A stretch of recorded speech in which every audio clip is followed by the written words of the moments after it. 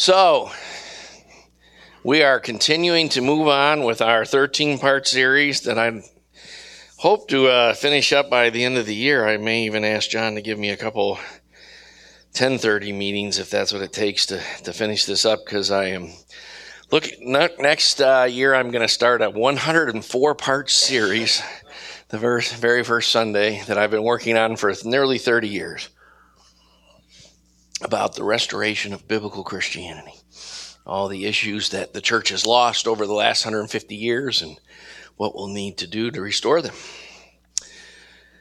So I'm kind of excited about that. That's sort of been my life studies, and hopefully we'll get that started. So our introductory verse for the series is 1 Peter 4:10, as each one has received a gift or a special gift, some translations say, employ it in serving. We are trying to promote in this using our gifts for mutual service, clear thinking about gifts and fruits, unity in our own fellowship and beyond, and growth in how much people are using their gifts. Many of our gifts are quite underemployed at times. And so that's something we should seek to address. Now, for chapters 7 and 8, some of these verses we're a little bit familiar with already. Verse 5, 1 Corinthians 12, 4 through 6 is the basis upon which we are saying there are three classifications of gifts in the New Testament. There are the word varieties is a key to that. The word varieties, diaresis, means a division or a distribution, a distinction, a difference, in particular a distinction arising from a different distribution to and from a different person. And frankly, the gifts that we talked about in terms of gifts of temperament and motivation derive from God and his creatorial capability. He creates you with them inside you.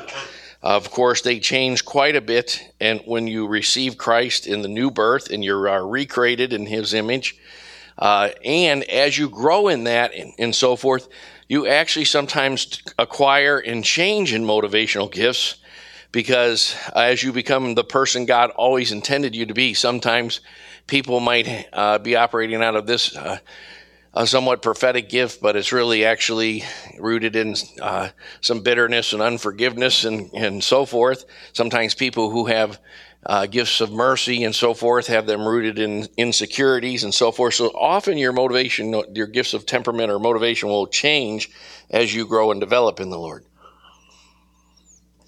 But they will always be commensurate to who you were always intended to be in the first place.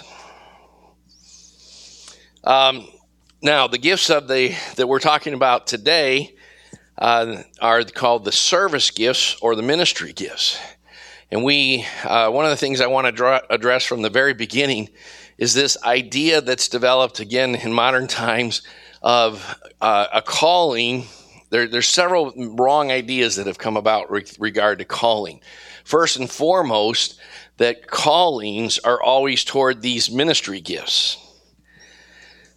But that was one of the great things the Reformation restored, that the ancient church had very strong, that all callings are holy callings unto the Lord. Your first and foremost calling is to minister to him as a priest, as we discussed last week.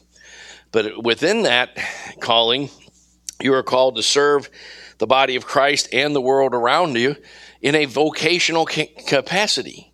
You are called to business or engineering or nursing or a doctor or what have you, a teacher, a factory worker, a food service preparation person.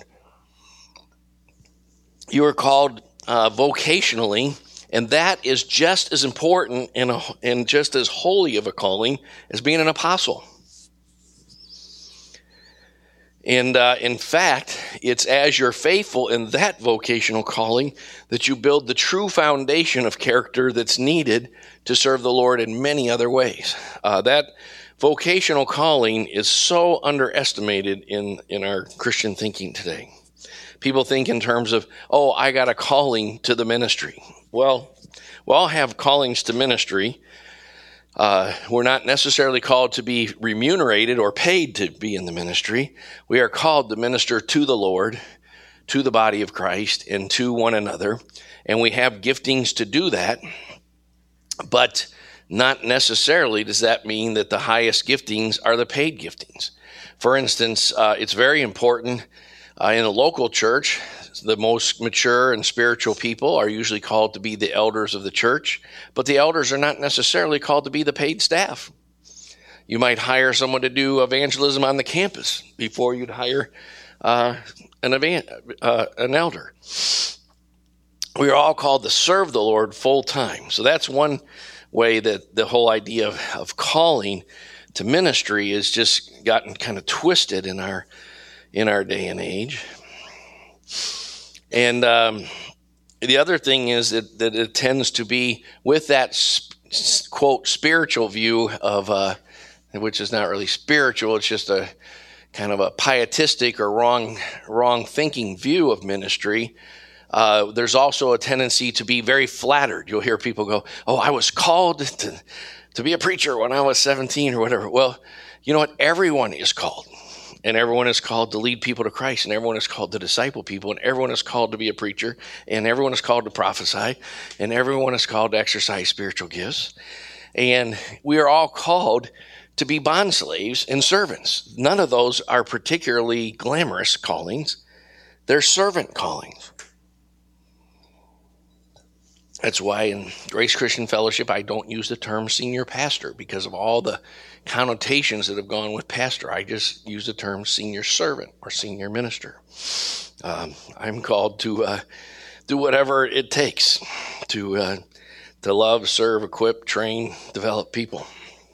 And that's not always glamorous and so forth. So I hope we get that. I hope we get that. So as last week we talked about some offices such as priest. Every Christian has the office of a priest. Some people have the office of elders, overseers, episcopos and presbyteros, and so forth. But today we're going to look at what the 7 gifts of service that are listed in 1 Corinthians 12:28 and Ephesians 4:11. And 1 Corinthians 12:28 includes the words helps and administrations in addition to apostles, prophets, teachers, and of course Ephesians 4 adds evangelists and shepherds.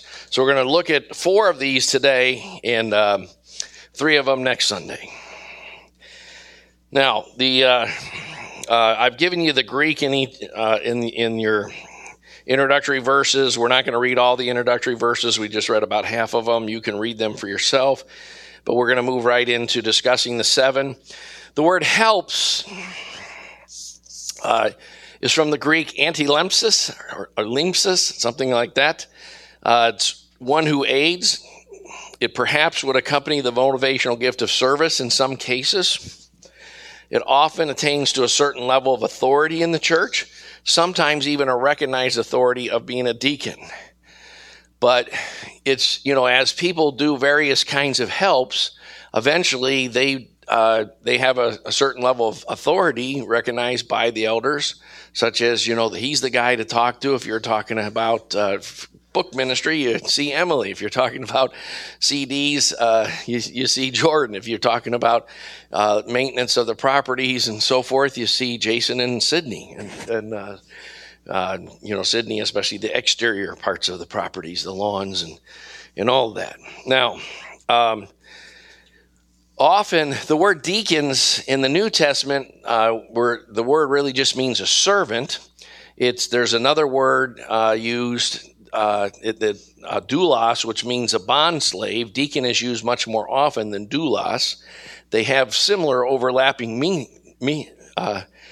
meanings, but Jesus says that the greatest person is a servant. And he actually uses the word diakonos, that we get deacon from. He's not necessarily saying the greatest person is the person who offices an office of a deacon, but who fulfills the function of a deacon, who serves. Now, often The deacon role was that we looked at last week was administrating the church's many ministries to the poor and the needy. One of the most amazing reasons, I've given a lot of study over the years to how did the New Testament church start with way less people than we have today, way less resources than we have today, way less study materials than we have today, in a culture that was much more ungodly than what we have today, and that was much more anti-Christian than we have today.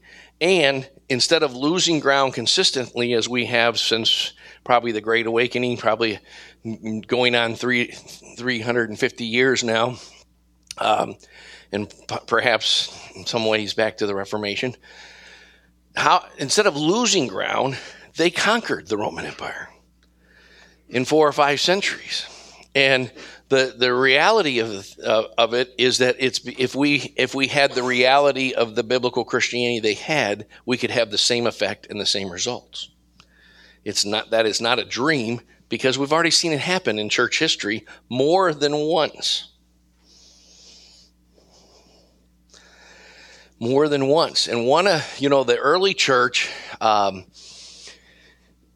many are familiar with, of course, that the blood of the martyrs became the scene of the church. Many are familiar with the fact that, in the 2nd century, there was something very similar to the bubonic plague. And while the Roman people were so afraid that they left, as soon as someone in their house got sick, they actually would leave them and abandon the house, and the Christians would come in and nurse them and take care of them. The Christians would go at night and get the abandoned babies that they would take to the city dump for the wolves to kill them, because the baby wasn't the right gender that they wanted, usually a male, or had some sort of deformity, so they didn't want to raise them. The Christians would go and get those babies and adopt those babies and raise them. But what the bigger picture is that from the very beginning, the Christians had ministries to the poor. Now, if you say, well, things were different then, wake up and hear this if you're still sleeping. The Roman Empire was more of a welfare state than what we have in America today. And it had the same result. The welfare people were the poor people, because the welfare creates the poverty. It breaks down the family. It removes fathers from the home. It congregates people tightly in urban centers. It takes away self-respect and initiative and all the things. The truth of the matter is, government-sponsored help is not a help up, whereas private help should have spiritual fatherhood in it and can help people move up. And the church did that from the very beginning. By the collapse of the Roman Empire, Rome was sacked in 409. By the time that happened, the Romans no longer could even provide welfare for the people anymore, because they were so massively in debt. Remind you of something? The national debt of the Roman Empire became so high that it was very similar to what's going on in Greece and so forth. The government couldn't meet the entitlements anymore, and no matter what rate of taxation. And the church moved in and met them, because the church insisted that its members tithe a true 10% of their growth income. You couldn't be a member if you didn't. And the church didn't use those funds just to have $4 million buildings.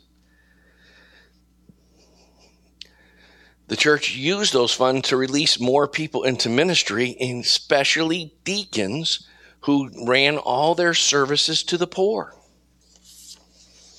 including job training and so forth. There were many vocations that if you became a Christian, the church insisted that you quit your vocation. You could not be in the theater because it was considered too immoral.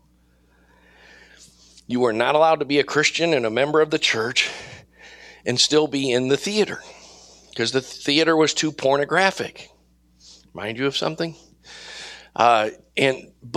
Therefore, the church would actually financially support a person who became a Christian, quit the theater, while that person was receiving through the church new vocational training to become a plumber or what have you, engineer or any other number of ministries.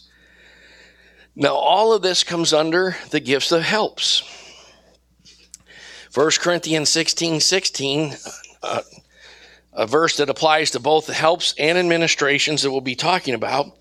Paul says now this is important. You need to understand who he's writing to. This is in 1 Corinthians. What's the governmental situation in 1 Corinthians? 1 Corinthians is the least mature church of any of the churches and any of the letters in the New Testament. So immature that there were no elders yet in Corinth because nobody had godly enough character for them to ordain elders. They were worse than what the situation we're in today. About the same in many areas, but worse in some areas.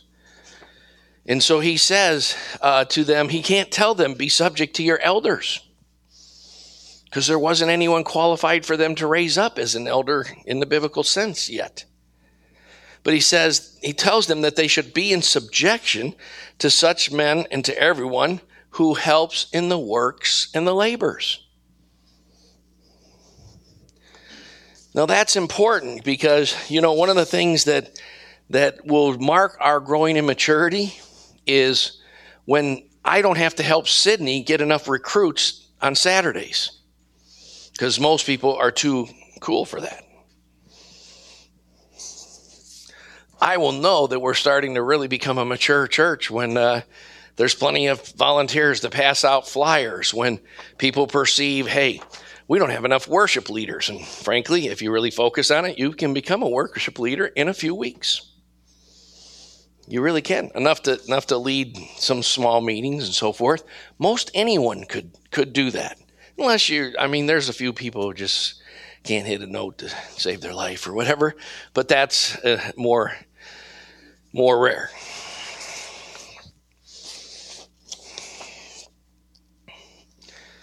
Now, let's read this verse. This is so key. I really appreciate, frankly, when we look at shepherds and teachers, the most hand-on shepherds in this church happen to be Jason and myself. And this is a key verse that we work with. He who's faithful in a very little thing is faithful also in much. Everybody wants to be an apostle. Well, start with being faithful and studying the epistles. That's where you start to be an apostle. He who's unrighteous in a very little thing is unrighteous also in much. Can you be trusted to mow the lawn? Can you be trusted to take care of, a little old lady? One of the most important ministries I've ever had in my Christian life was when we were at Bethel Christian Assembly. And, one day it was very icy out. And it was kind of a rainy, icy thing that covered the cars. And there was this dear, sweet old lady named Dorothy Walker who I saw putting on her coat. I'd never met her. And I came up to her and I just said, could I help you to your car today? And she was, oh, thank you.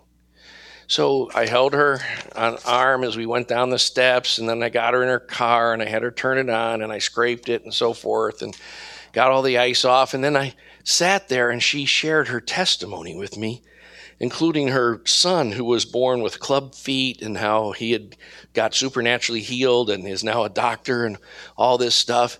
And she became like a friend of our family. Our boys mowed her lawn. We'd go over and light her pilot light for her furnace. She was over for dinner. We were, that was how my kids started to learn to be in the ministry.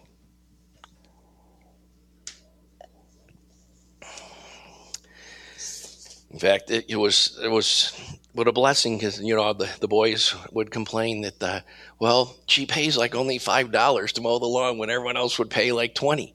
I'm like, yeah, because she's from a different generation and she hasn't. I can't adjust for inflation in my mind. I just can't. Like, I go into most stores and I just walk out and go, everything is too expensive. I was just going to get a snack at Speedway the other night, and it just seemed like I actually left without buying anything because everything was too overpriced. I can't adjust for inflation.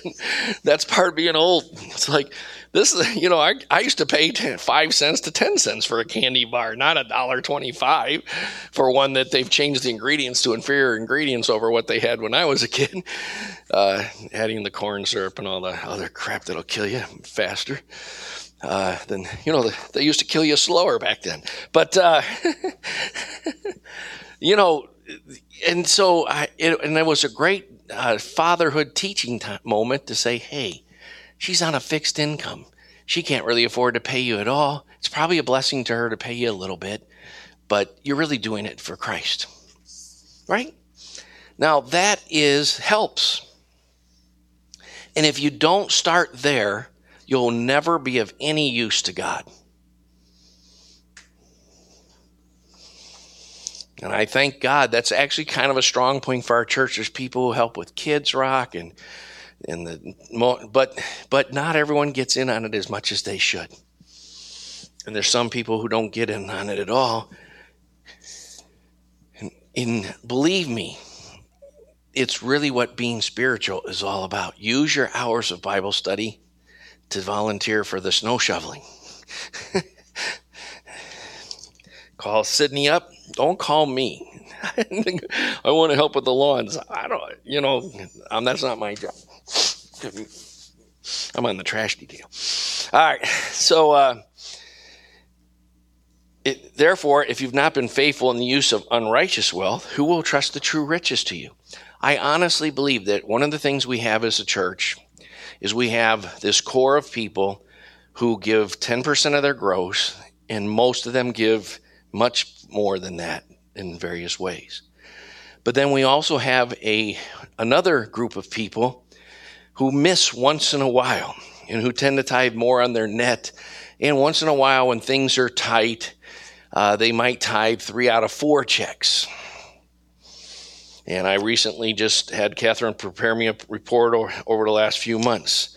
And I'm not trying to single anybody out, but I believe that's a major reason we haven't had spiritual breakthrough at Grace Christian Fellowship. I honestly believe that.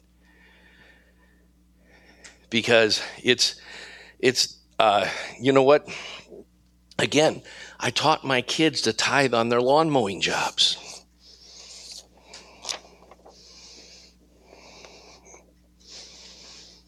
You've got to. You've got to learn that it's more blessed to give than receive. And you've got to understand that every place people will go, well, that's an Old Testament teaching.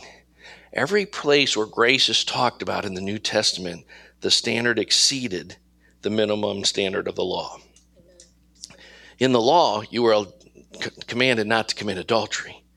Jesus, when talking about what it means to be a grace-filled follower of him in Matthew 5, says, don't even lust in your heart. I want to get rid of the whole core of the problem for you. I want to write a new creation on your heart. You aren't supposed to kill. I'm saying don't even call your brother an empty head, because the essence of murder is diminishing someone else's personhood. If you ever hung around 7th and 8th grade boys, they're really good at like fighting cut down wars and stuff, right? And what is that all about? It's murder. It's an evil spirit.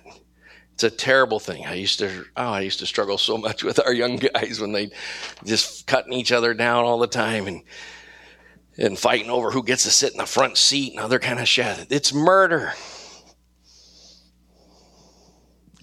It's not a small point.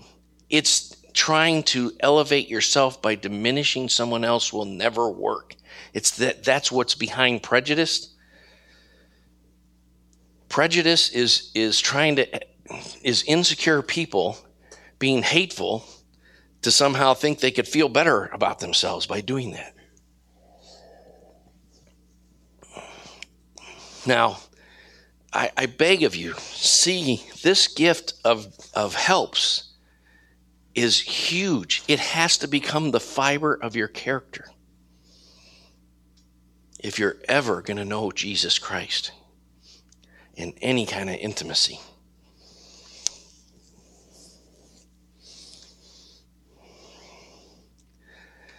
You know what? Jesus saw a woman in a funeral procession with her dead son. And he went over and raised that boy from the dead. And that all got started in things the Gospels don't tell us about Jesus being raised in Joseph and Mary's house, and the responsibility of the oldest brother, and the responsibility he had for his father's carpentry business, and the responsibility he had because at some point his father died and he had to continue the business, and taking care of practical needs and his compassion working itself out in very ordinary ways. Now, you could tell me I'm going too far, but I don't think so. Therefore, if you've not been useful in the been faithful in the use of unrighteous wealth, who will entrust the true riches to you?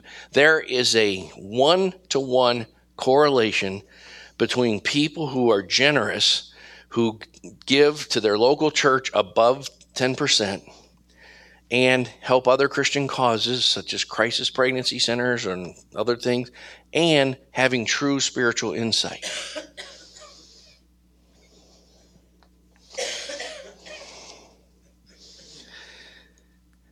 I got to listen this week. I was in a situation with a young brother and an older man of God who's very generous. And the older man of God taught this guy for like 30 minutes all about vocation and business and so forth. And I didn't say a word. I eavesdropped and listened. And it was amazing. Love and impartation and service. And because the guy's a young guy, he said, well, I like when you talk to me, you talk about more spiritual things like reading the Word. And believe me, it's just as spiritual a thing. Your vocation is the heart of what it means to be spiritual.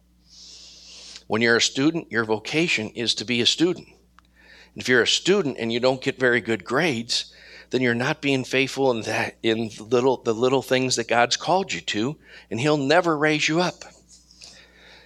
Now, I believe there are some people who may be intellectually slow or something like that, who are not capable of being honor students. That's why you have to compete with who you are. But believe me, I don't think we have anybody in our church that's on the intellectual level that they couldn't be an honor student. It's a matter of building that character steadily every day. That's what it means to be spiritual. If your job is mowing the lawn, taking out the trash, every parent knows that when they first start teaching their kid to take out the trash and mow the lawn, it's a whole lot easier to just do it yourself. It really takes a lot more work for mom to teach or dad to teach the kid to take out the trash than to just do it. But it's necessary that they do it. It's necessary for their character. If you've not been faithful in that which is another's, who will give you that which is your own? I am glad that I'm going to be entering my 40th year as a Christian next year, and I believe that it's going to have a lot to do with our church breaking, why we're starting to break forward now and get new people and some young guys with potential and spiritual momentum and things like that. But I want to tell you, I am so glad that the majority of my Christian life, I've not been the senior pastor of the ministries I've served. I hope you can hear that. And that was even sometimes when I was the most knowledgeable person about Scripture and theology and so forth. God we were at Bethel Christian Assembly. I was probably the most educated person in the church, including the pastors.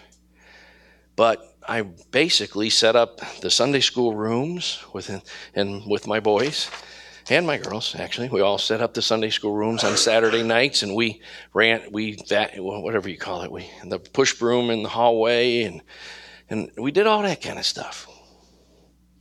Whatever was needed. I pray that you will cry out to God to grow in the gift of helps. I got to move on or I'm never going to finish. Administrations. Somewhat related, but often a little bit more authoritative It means literally a governor or administrator. Kubernesis, from kubernero, to steer, figuratively directorship in the church, government, a growing, often accompanies the motivational gift of leadership or administration, or the motivational gift of service. Those two, if you remember the 7 motivational gifts. Administrators attain to a certain level of authority, usually a little bit more than helps.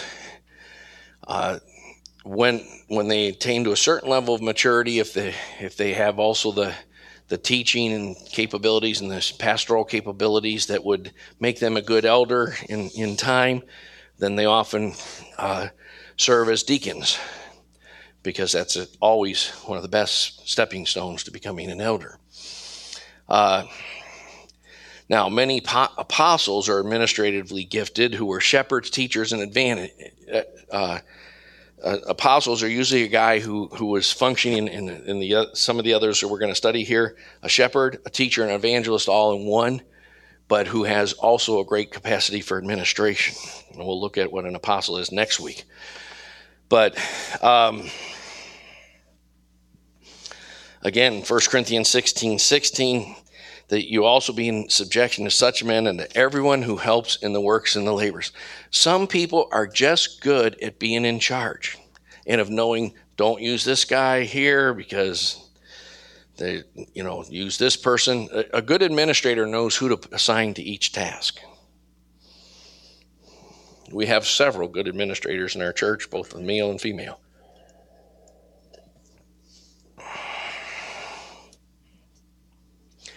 Teachers, let's move on. A teacher comes from the word didaskalos, which we get the word didactic from. Didactic is a type of teaching. The epistles have a lot of didactic teaching. Didactic means you're just stating principles and the facts, whereas much of the Bible teaches in metaphors and word pictures and images and foreshadowings and types. Didactic teaching is typical of the Apostle Paul. Not that they don't use the other, put all kinds of word pictures and images and so forth in their didactic teaching, but didactic teachers kind of lay out things logically. It's kind of what we're doing today, actually. Hebrews 5:12, for though by this time you ought to be teachers, you have need again for someone to teach you the elementary principles of the oracles of God, and you have come to need milk and not solid food. We are living in a crisis of lack of Bible study. It's nationwide. It's worldwide. It's something that developed after the Civil War for reasons we've talked about elsewhere, but it's causing us to have situations where we have people getting involved in various ministries that really need to study more to fulfill the ministry God's called them to. I just can't emphasize enough that God wants you to be able to lead someone to Christ, lay all their foundations in the Lord, cast out their demons, teach them about and bring them into the baptism of the Holy Spirit, and provide pastoral counsel. In Romans, Paul, a verse that J.E. Adams uses in his book called Competent to Counsel, he says, I am convinced that you're competent to counsel one another. There should be many, many people who have read the basic 2 or 3.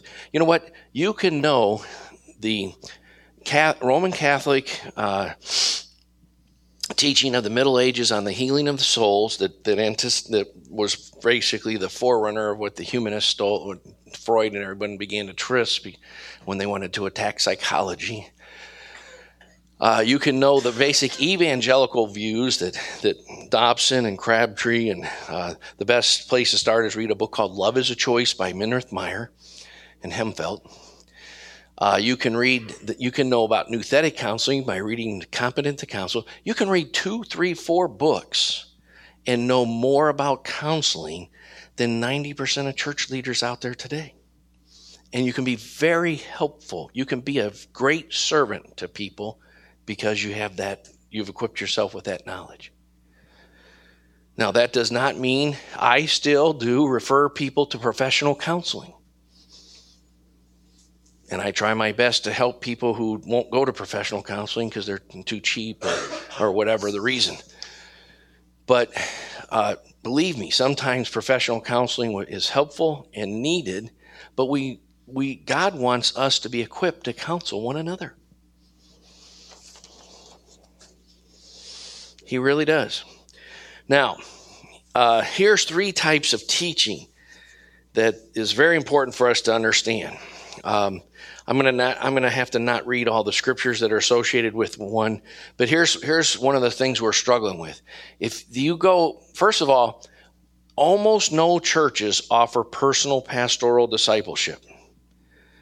Personal shepherding care, personal character formation, personal teaching. I have often, on my second or third meeting with all sorts of people, some of the people I'm meeting with at Wright State right now that aren't coming to our church yet and so forth, I'll often talk to them and they will tell me, I've gone to church for most of my life and I've never spent as much time with my pastor as I've spent in the 2 or 3 meetings with you. And I just want to cry. That's pathetic. Everyone needs a spiritual father or a spiritual mother. It is ideal if the people who do it are married couples, because marriage is so undermined and under attack in our culture. But there are the few groups that do disciple are usually parachurch groups. They're usually groups like Campus Crusade for Christ or what have you. In other words, they're usually campus ministries. But churches are supposed to disciple. Every church should have a network of people trained and qualified to be shepherds and teachers that can personally one-on-one pastor and care. Now, they do that in lots of campus ministries. There's several on Wright State campus that do that. Campus Crusade for Christ, Chi Alpha, InterVarsity, etc. But the church is supposed to do that in the Bible, not parachurch groups.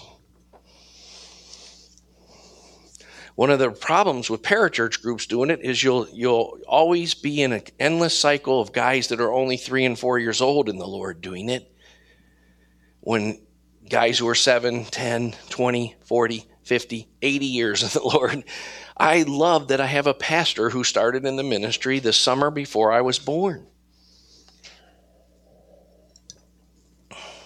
And I'm not exactly a spring chicken, don't remind me.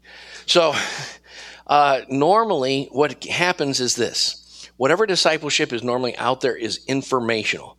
Let's take you through 1st and 2nd Timothy. Well, information is good. But information can be provided if people are really converted to Christ. Peter says, like newborn babes long for the pure milk of the word. Someone who's really been converted to Christ wants to study their word. They're hungry. If there's life, there's hunger. Ask anyone who's ever had teenagers. If there's life, there's hunger. We were watching football, Fawn and I did. And with this one team we were watching had 2 guys who were that play offensive line that are brothers. And I thought, that I really feel sorry for their mother when they were teenagers. 2 300-pounders and full of... That must have been quite a food bill. If there's life, there's hunger. But Jesus' discipleship, Paul's discipleship, Moses with Joshua, anytime Elijah and Elisha, if you study discipleship in the scriptures, you'll see that there's formation involved. Formation is, I drive the guys I disciple nuts when I tell them things like, when I don't have to remind you that trash night is Wednesday, I'll know you're starting to grow. When I don't have to remind you to seek me out instead of me seeking you out, I'll know you're starting to grow. When I don't hear about things that are potential stumbling blocks or information that needs to be shared, like I'm not coming to the meeting from someone else, I'll know you're starting to grow. You know what? If you're a bad communicator, don't give me that I was raised in a bad family or wrong culture. That is lying crap. That is just the flesh. Because the root of it is always this: a person who considers someone more important than themselves is a good communicator. I sometimes just send back texts that say, thank you for keeping us in the loop. Quite a few of you have gotten those texts from me. Because you know what? It's a mark of consideration and maturity to say, gee, I'm not going to be there next Sunday because whatever. And there are some people who just know to do that. There are other people that you always have to worry where the heck they are and what happened. Because they're thinking only of themselves. And if you don't conquer that, you'll be a lousy husband or a lousy wife. Tends to be more, men tend to have the problem more than women. But you don't marry someone who's not considerate about communication. That's called formation. You need a pastor who loves you enough to insist on that. Frankly, you need a spouse that loves you enough to insist on that. Impartation. I will read 2 Timothy 3:10 and 11 and A there. Now you followed my teaching, contact, purpose, faith, patience, love, perseverance, persecutions, and sufferings. Now that's a lot more than following my doctrine, isn't it? Have you been willing to suffer as much and pay as big a price as your pastor? Have you been willing to take on his level of zeal? What about knowing his purpose? What really motivates him? What about being able to say, I know Ray Nethery so well, I know what makes his heart tick. I know what motivates him to press on in the Lord. I know why he's going to be 84 December 9th, and he's not even thinking about retiring. Because he sees himself as having work to do. And so forth. It's enough for his disciple that he become like his teacher. Impartation and formation are so much more valuable than just information. Information can be as simple as pointing people to a systematic and comprehensive study of the Bible and encourage them to read certain books and go through certain classes, all of which is important. But it'll never get the person to where God's called them to be in their calling. And it will always, we will, if we're informationally oriented, we'll perpetuate the current model of churches where the pastor knows it all and is the only one. There's only one teaching pastor, and everyone else is a spectator who enjoys the high quality of the worship that's, matches TV standards, and the high quality of the speech maker who doesn't run over his time like me and gives better speeches. But you just sit there and you're being entertained. I remember talking to a grandma who goes to one of the big churches in town. I don't want to pick on any one church. It's the model that's out there. And we were helping her grandchildren who live in the neighborhood, and they still come over to my house to see me, even though they go to another church now, but they're growing in the Lord. And I suggested to her that she could help with something like the tutoring. And she said, oh, no, I know that I couldn't do that. She'd been going to a woman's Bible study, a Wednesday night service, and a Sunday morning and a Sunday night service at the same church for 35 years. And she felt she couldn't help with ministering to the kids because she felt she wasn't qualified. That's what informational discipling will get us. We can't go there. It's a good segue into our present predicament. For the time will come when they will not endure sound doctrine, but wanting to have their own ears tickled, they will accumulate for themselves teachers in accordance with their own desires, that the ESV says their own passions, and will turn away their ears from the truth and will turn aside to myths. Now, I normally don't mention specific ministries, but I think this one has crossed the line to probably not even being Christian, it's okay. But guys like Joel Osteen, he's like probably the best. That stuff is poison. It promotes narcissism and self. God doesn't want you to have your best life now. He wants to kill you. so that life can come forth. He wants you to die so that you can bring forth someone else's best life now. And it scares the heck out of me what sells in the so-called Christian bookstores. It really does. It's scary. The deceptive views of eschatology are the number one sellers. And all kinds of things about how you can self-actualize and self-self and love yourself. And it scares me.